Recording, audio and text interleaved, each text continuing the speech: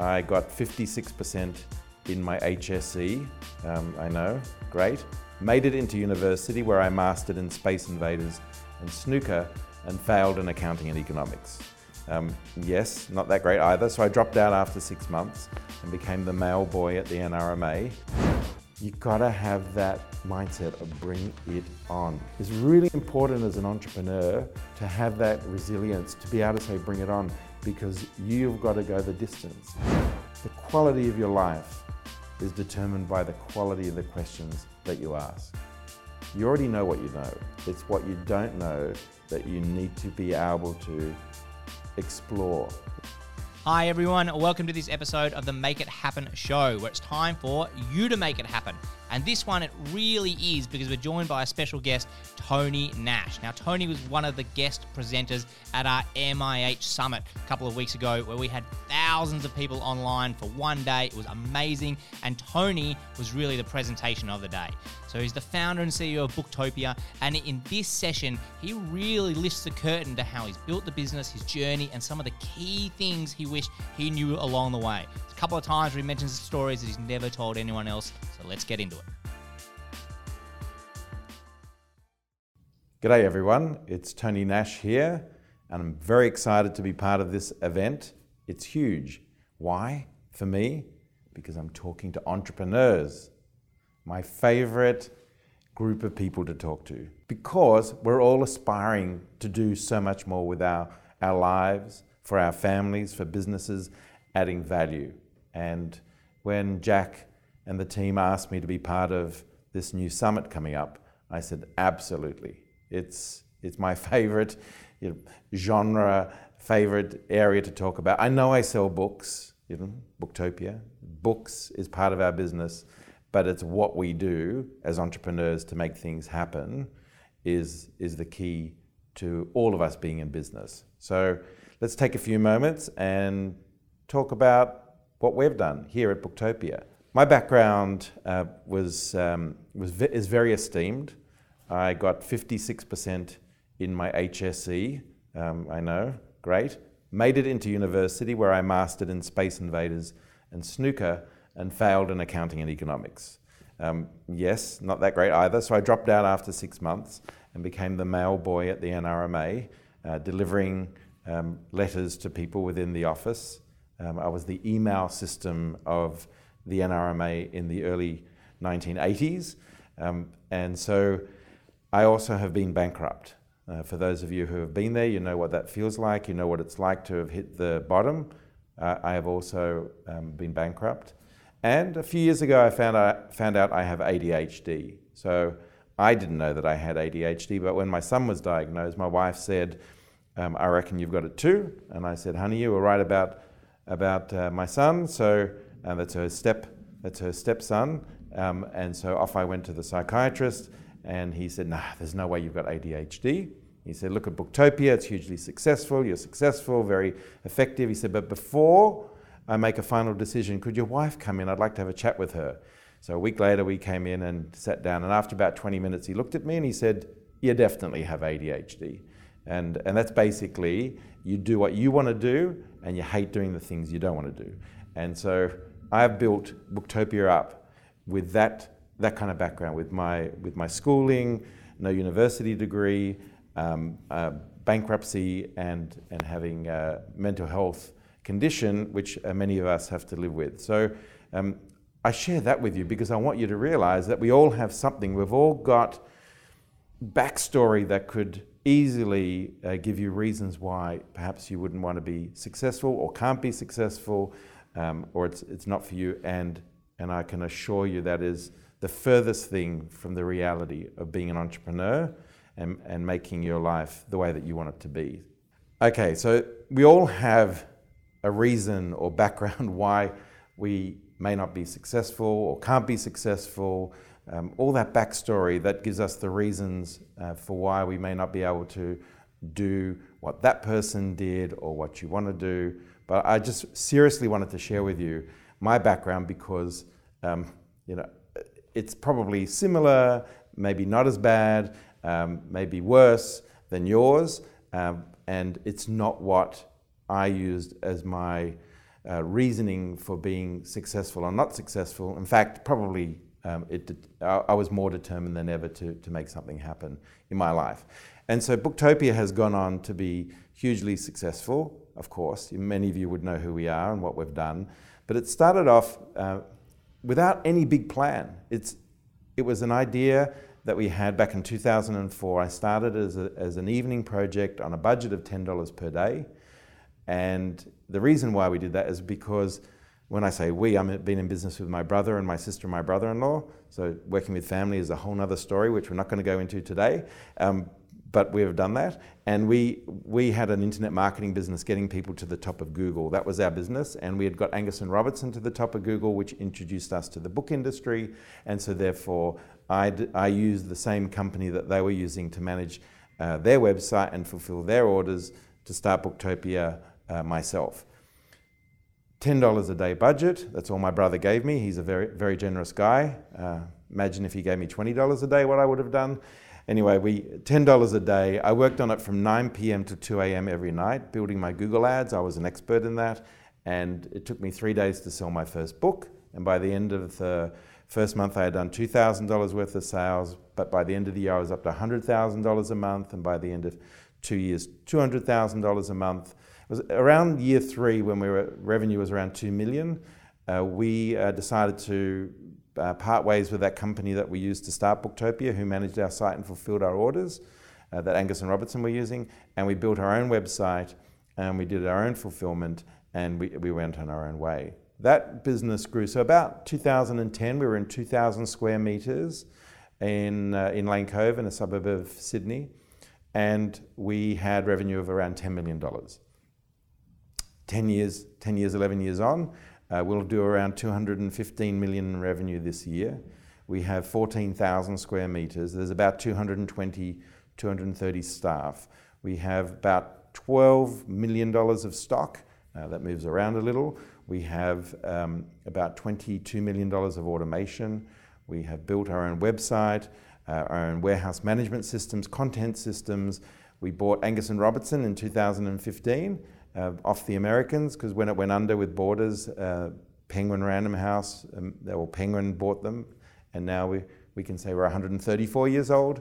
Not really, but we did that, and then at the beginning of last year, so beginning of 2020, we also bought the University Co-op business after they went into administration, and we did our first capital raise. We got to about 150 million in revenue, and we got our first investment in 2020, and that was about 6 weeks before the pandemic started.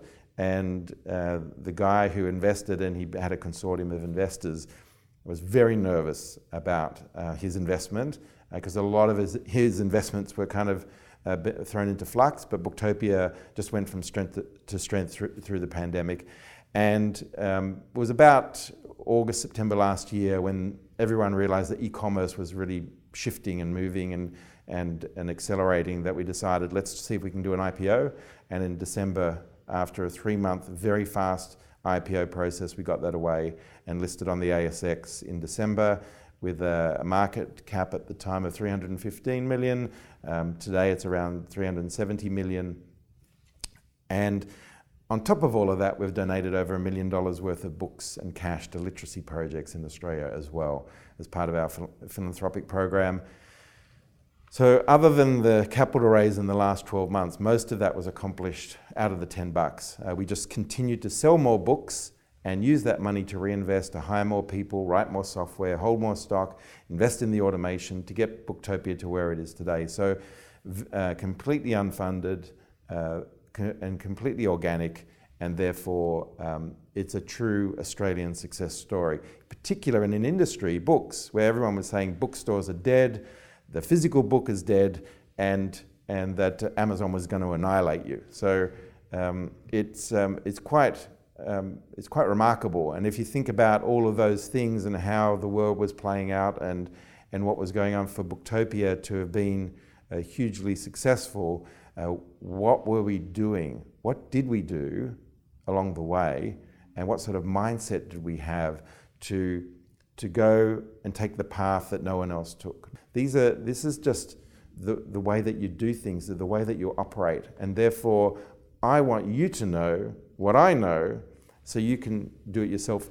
And to be fair, one of the things about being an entrepreneur, probably like being an elite athlete or anything, if you don't have it as your automatic response, then you will not be able to use it.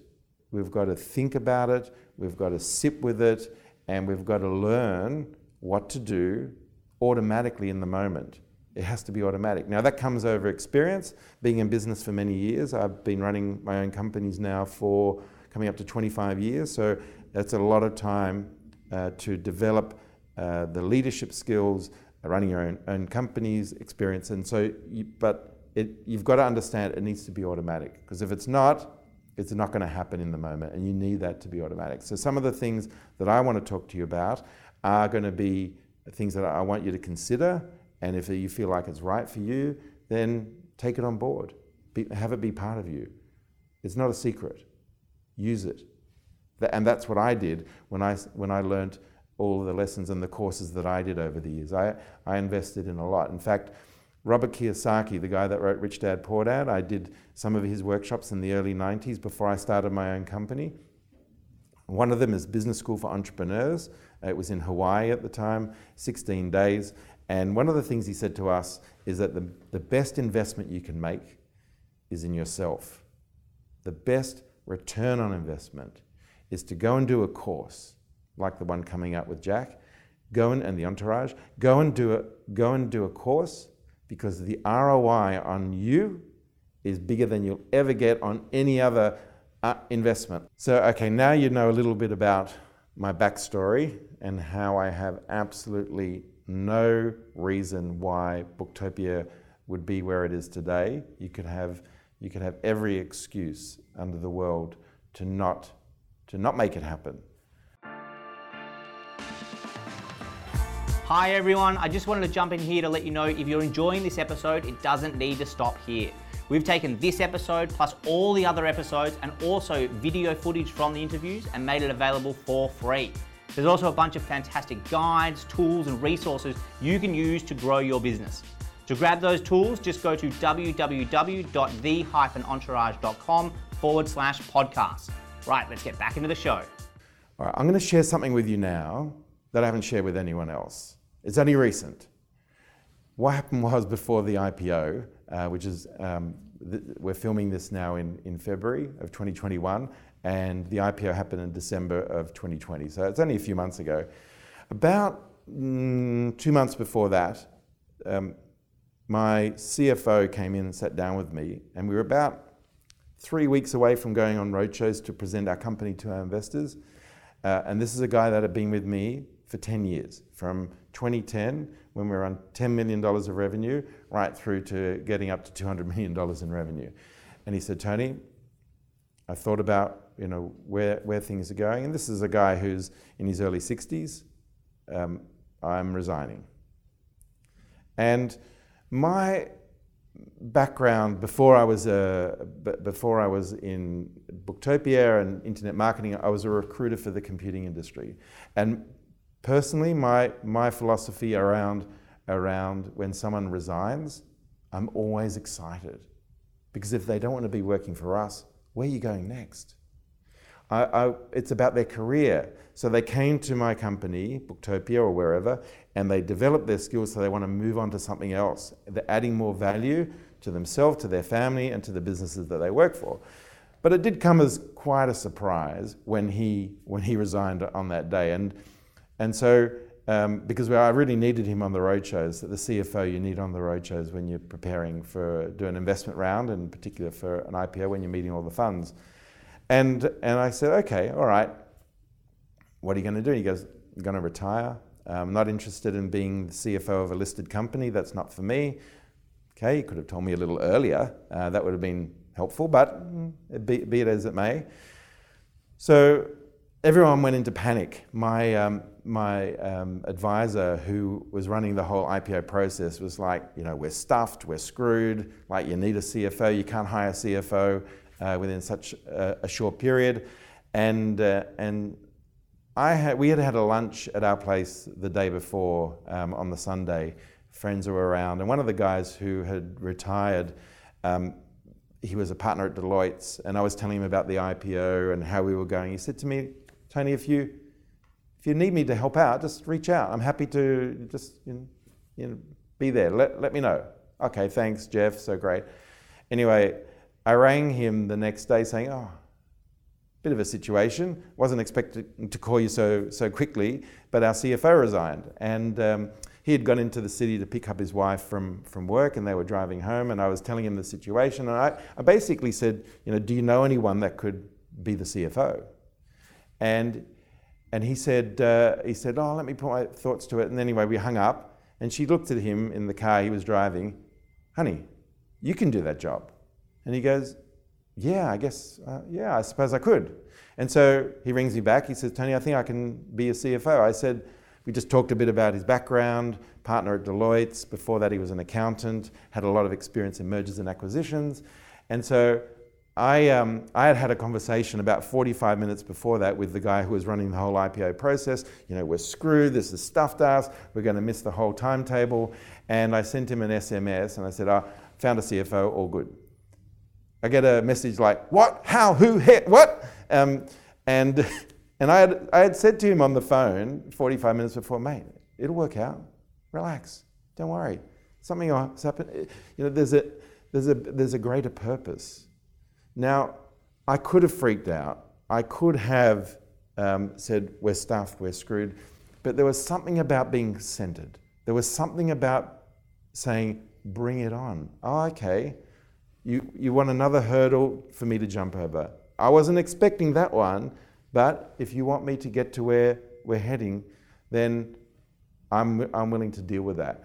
It's happened time and time again over the years in Booktopia. You've got to have that mindset of bring it on. It's really important as an entrepreneur to have that resilience, to be able to say bring it on, because you've got to go the distance. You can't be writing and putting so much energy into the journey that you're on. Otherwise, you're not available for your team, then for your family at home, for yourself to make great decisions when they're coming up, looking for the opportunities.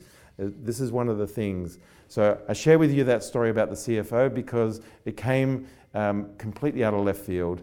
We weren't expecting it, and the guy that we brought on was the right guy for the business and for the company moving forward, and so just remember that one. One of the things that I saw in the promotional material for the Make It Happen Summit is that what does it take to have a business with 7, 8, or 9 figures in terms of your revenue. We are on 9 times already. We're 200 million plus means that we're already on a revenue of 9 times. We were on 8 times. We were on 7 and 6 and 5 and 4 and 3 and so forth. So what is it about a company that's on 9 times then? Because if you're aiming to go from 6 to 7, 7 to 8, 8 to 9, 10 times, that's where I'm heading. My goal right now is how do I get from the hundreds of million to 1 billion? That's my plan. What am I thinking about? What do we have to put in place? Where are we based? What sort of, how does the company look to get to that 10 time figure? But I will share with you something which I actually don't normally share, but I'll share with you something that happened to me a few years ago. My deputy CEO, who's 20 years younger than me, a very astute, very clever guy. He's a CTO, basically built most of the tech with his team. He's now got 30 plus guys working for him, many of them older than him. We had got to 100 million in revenue. And he said to me, Tony, it really feels like you're a bit absent. It really feels like you've taken your foot off the accelerator, or words to that effect. Maybe it was more brutal, like, Tony, you're really slacking off, or you're never here, or something worse. But what I understood was that I wasn't showing up the way that I used to show up. And when I thought about what he was saying, which I normally would do when I get feedback, I enjoy feedback, is that my goal for quite some time, I remember getting to 20 million in revenue. And we knew we were up for a new website. We needed a new look and feel. It was well overdue. And one of the ladies who was a designer, who was a mum at my son's school, I'd seen some of her work and I was very impressed. And we engaged her to do the new brand and upgrade the site. The brief to her was very simple. We're turning over $20 million. The new website needs to, when someone comes to it for the first time and has never heard of Booktopia, and you ask them one question, what do you reckon their revenue is? The answer has to be $100 million. That was the brief. So we wanted her to create something that kind of created this place where we were going to end up. And so she did a great job, and we went on our way. We did many other things, but of course that was part of it. And I realized that I had never reset to get to 100 million in revenue was those 9 digits to get to 9-digit revenue I had mission accomplished. I never reset. And it took me a few days till it dawned on me, and I said to him, Wayne, you're right. I got to aim for 200 million. And so it just felt like, I don't know if you've ever ridden a bike and you're just kind of cruising along and then all of a sudden it kicks into gear again. That's how it felt like. If you've ever driven a manual and you just kick it into gear, that's exactly what happened. So I'm very horizon point driven. Everyone else has their own different ways of operating, but I fixate on a horizon point, and that's where I'm heading. And so therefore, anything that comes up, anything that we weren't expecting or not sure how to get there, doesn't matter, because I know where I've got to end up at. And so we got to 200 million. Now it's 300 million, 400 million, 500 million, $1 billion. So we've really only had a short amount of time today to really scratch the surface of what Booktopia and I have accomplished over the years. The quality of your life is determined by the quality of the questions that you ask. You already know what you know. It's what you don't know that you need to be able to explore. It's like going traveling and finding a great restaurant or a great museum or something that nobody else uncovered. And if you were to debrief, it was because you asked somebody something. And that's the same for business. Have a great week, have a great year, and I'll see you soon.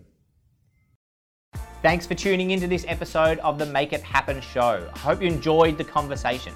And it doesn't need to end there. We've actually gone and grabbed a whole bunch of extra resources for you. Behind the scenes footage, videos from this and all the other episodes, as well as show notes that you can grab for free. Just head along to www.the-entourage.com/podcast and you can grab all those extra resources. Thanks for tuning in, and I cannot wait to introduce you to our next guest on the next episode.